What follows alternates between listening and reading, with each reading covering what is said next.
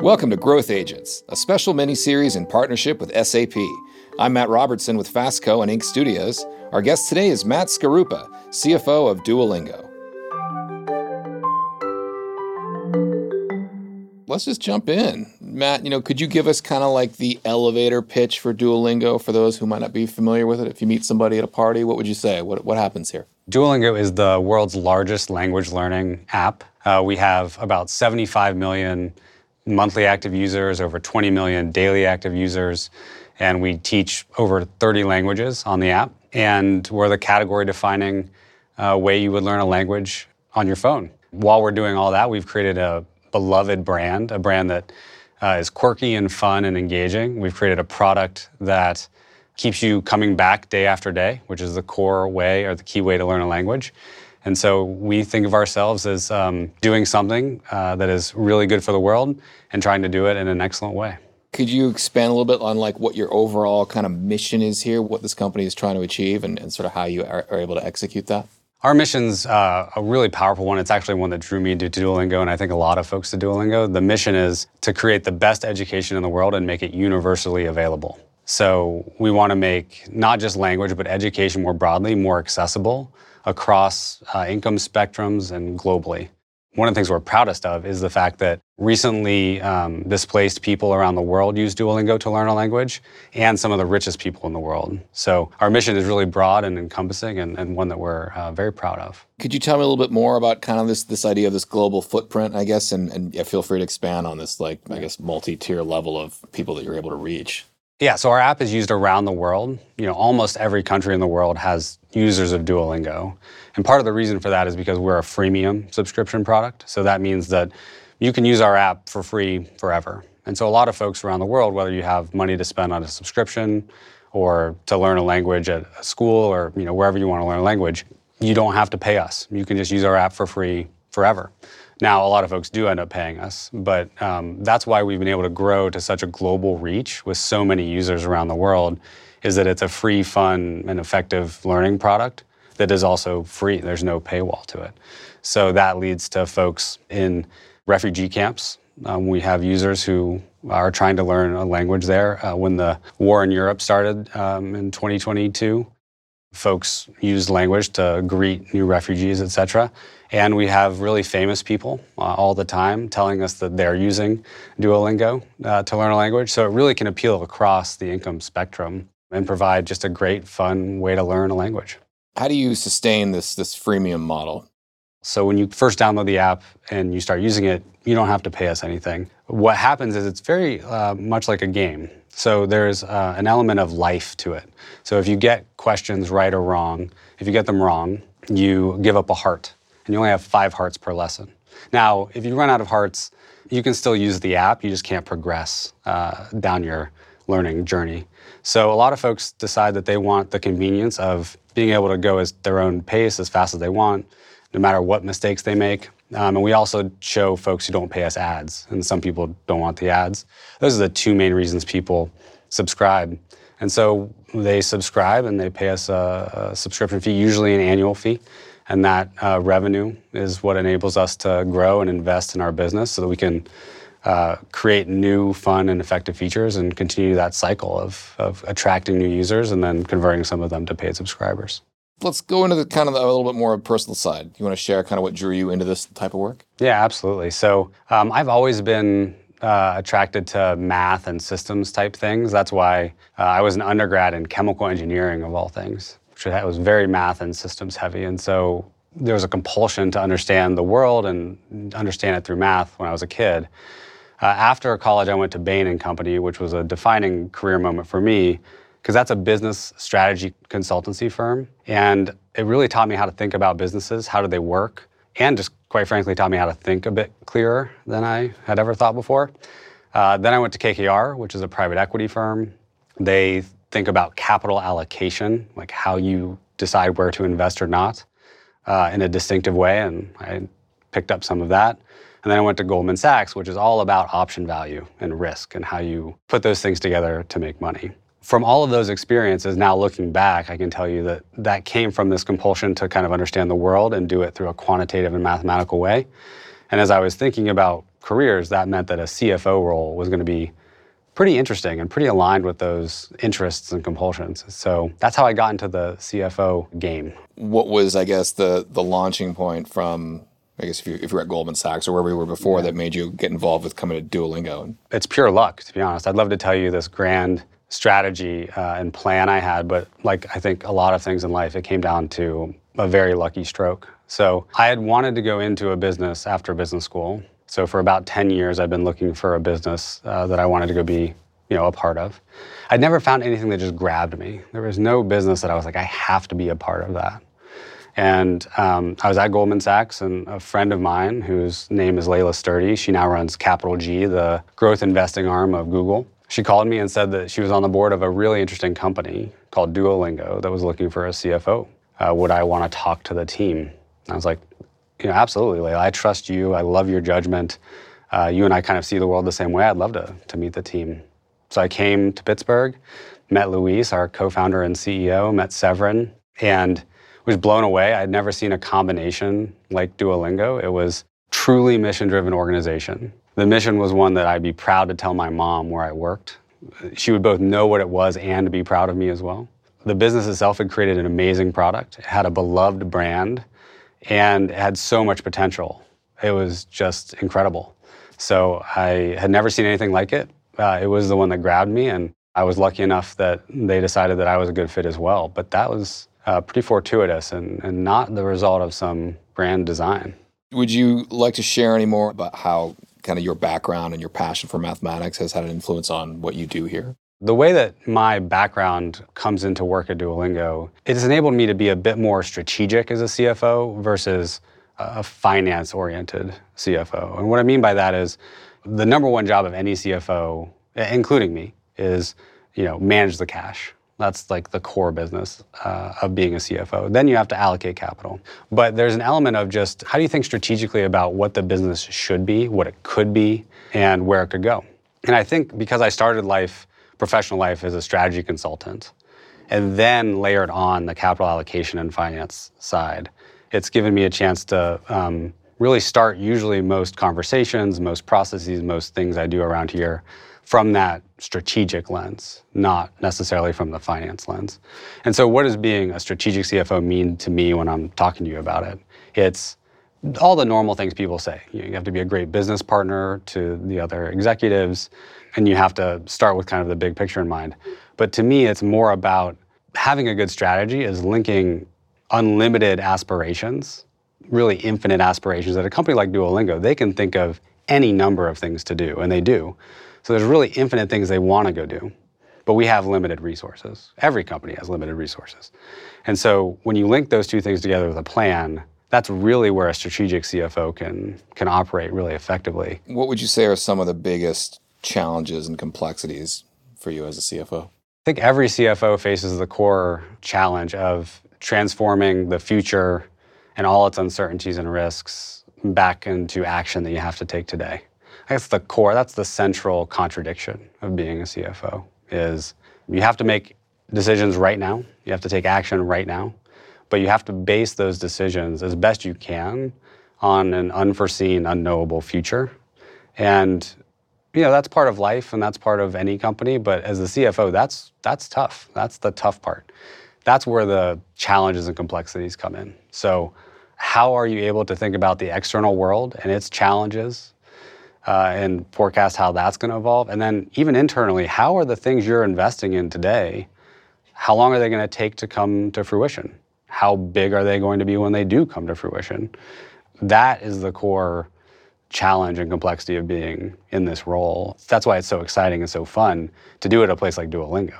Are there any successes that you can share of having been a part of that you're proud of? As a CFO, most of the successes that I see most days, day in and day out, are really small and pretty detail-oriented. So for example, with my team, watching my team come to a really nice, thoughtful, strategic decision on a PO system. They're not terribly exciting to talk about, but they add up. You got to do that every day and you get to a good spot. I think the most public thing that we succeeded at that I'm really proud of is the IPO. So when I joined Duolingo in February of 2020, it was right before the pandemic started, And the company wanted to go public in general in a couple years. And over the course of the next 18 months, working from home during a global pandemic, building a team, and getting the entire company ready to go face the public markets, we were able to do that and really successfully execute on a nice public offering in July of 2021. And the entire company was able to rally around that goal, get excited about it and execute on it, and then celebrate the success of it. I think that was the biggest public-facing goal that we've had while I've been here in the finance and accounting organization, and I'm really proud of how it went. Part of what's cool about this series is we're talking to CFOs. We're traditionally talking to CEOs and founders and those types of people. So I'd be curious, anything you could share from your unique perspective doing what you do that might surprise our viewers and listeners?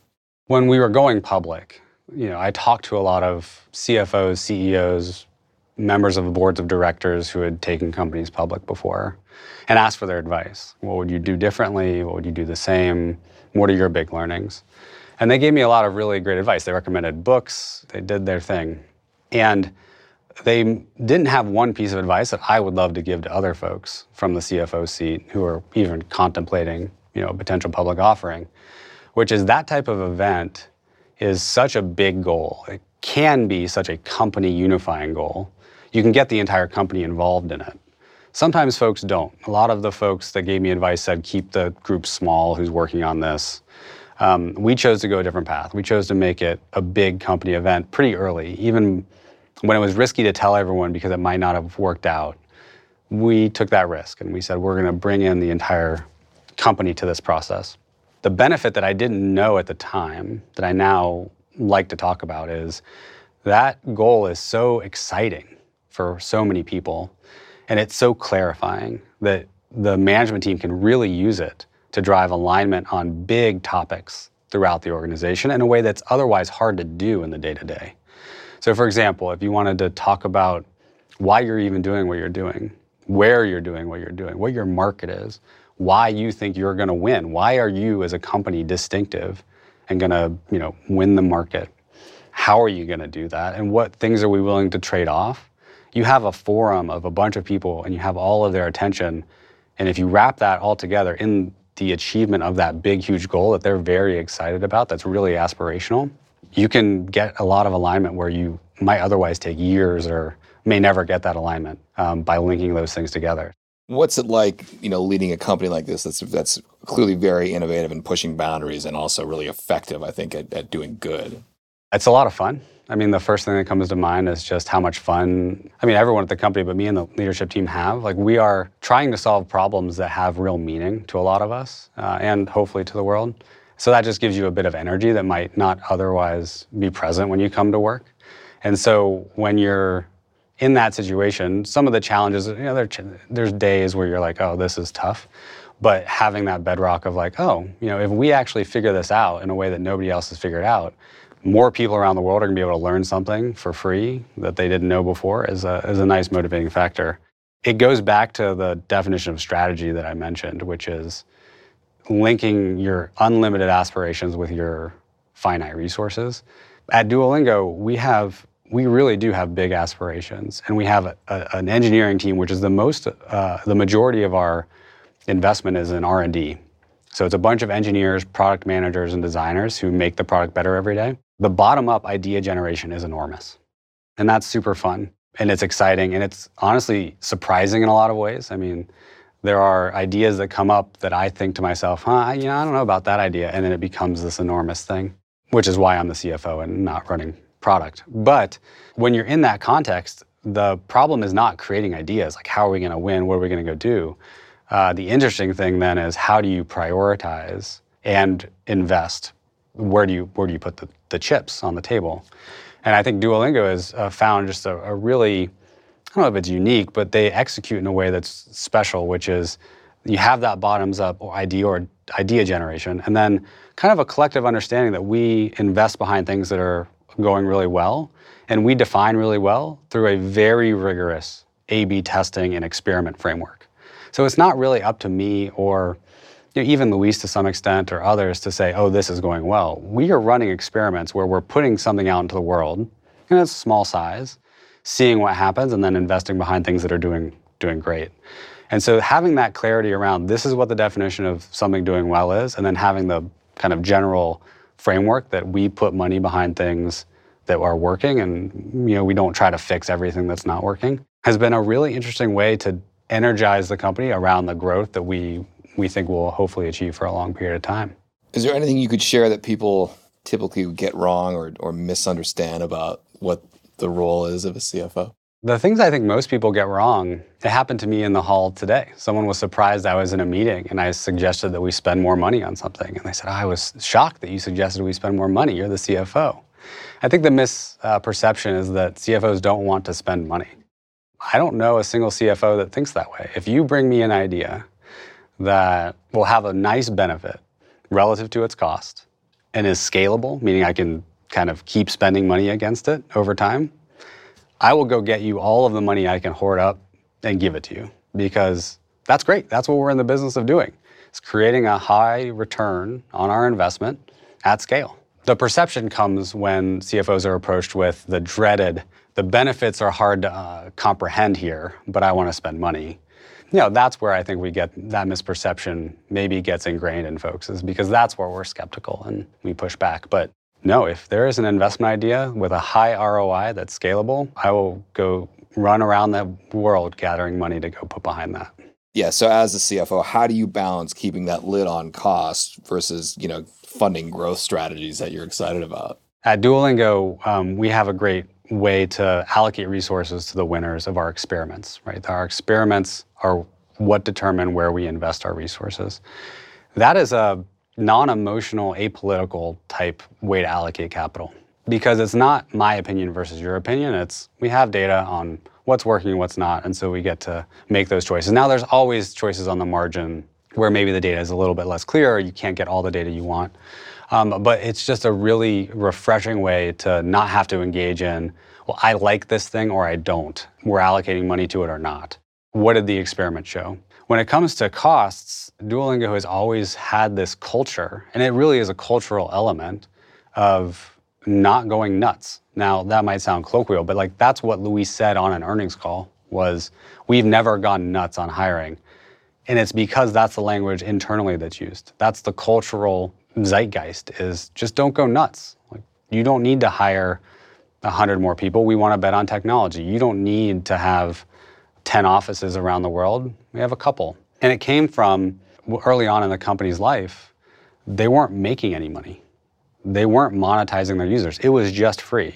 Now we're a freemium product where you can use the product for free and eventually pay us for a subscription.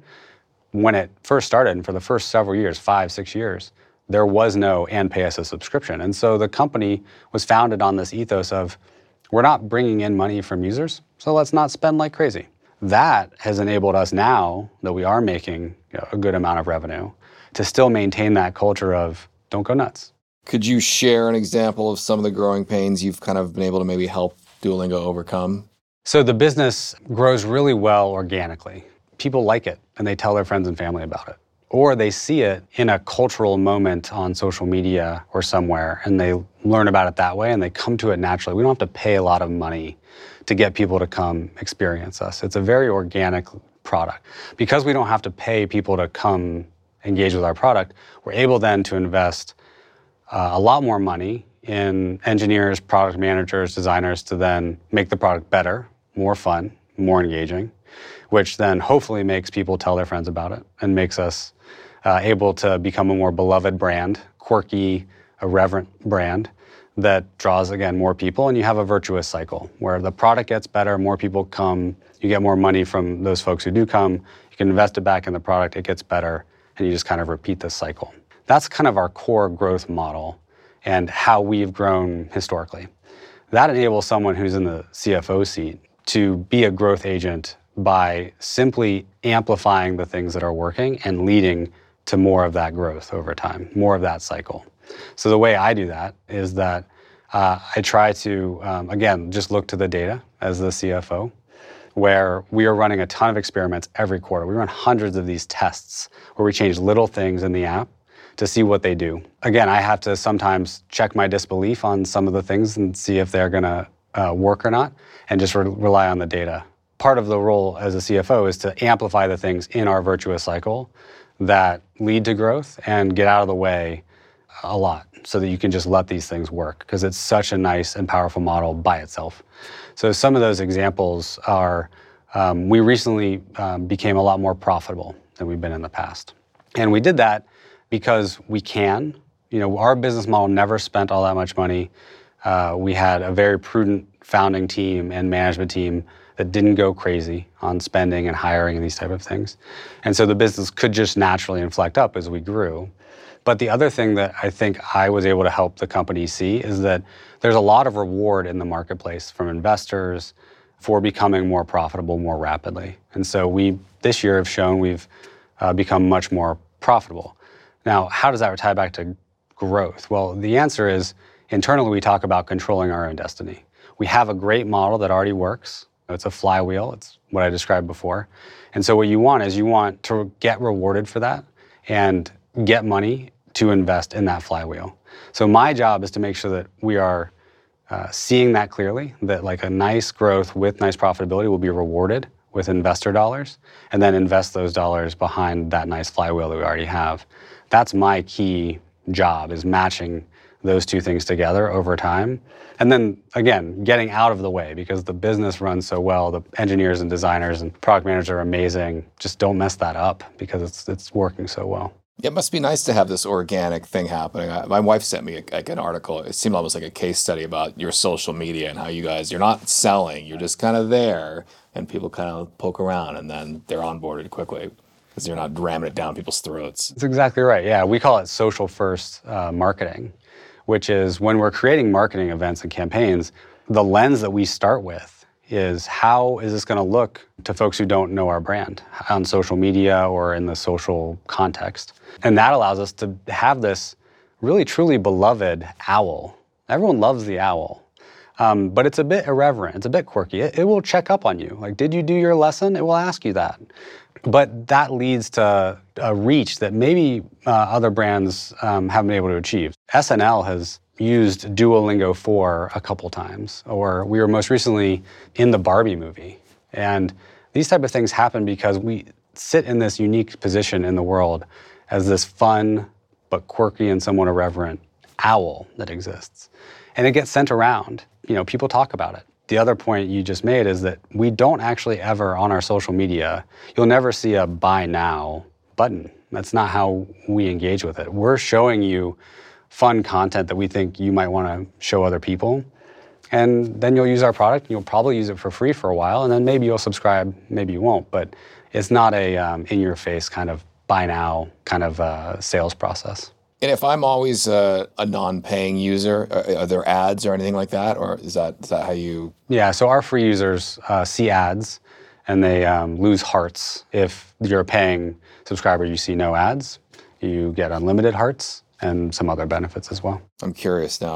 I want to sign up, and I'm wondering if it would be better use of my time to go back and relearn some of the Spanish I've lost, or just start at the starting line on a new language. I don't know what most of your users do. I'd be curious. Well, the great news for you personally is you don't have to make that choice. You can toggle between languages at your leisure. So a lot of folks are learning more than one language at a time. Luis, our founder and CEO, is learning at least 3 right now, plus math. And he's a PhD in math. So you can always go back and start over and toggle over if you want. I'd love to hear from your side kind of what goals there are. I know you've kind of covered a bit. Any other goals for the future of the company over the next 5 years and beyond, where you guys are headed? We orient to the long term in terms of our mission. So our mission is to make the best education in the world, make it universally available.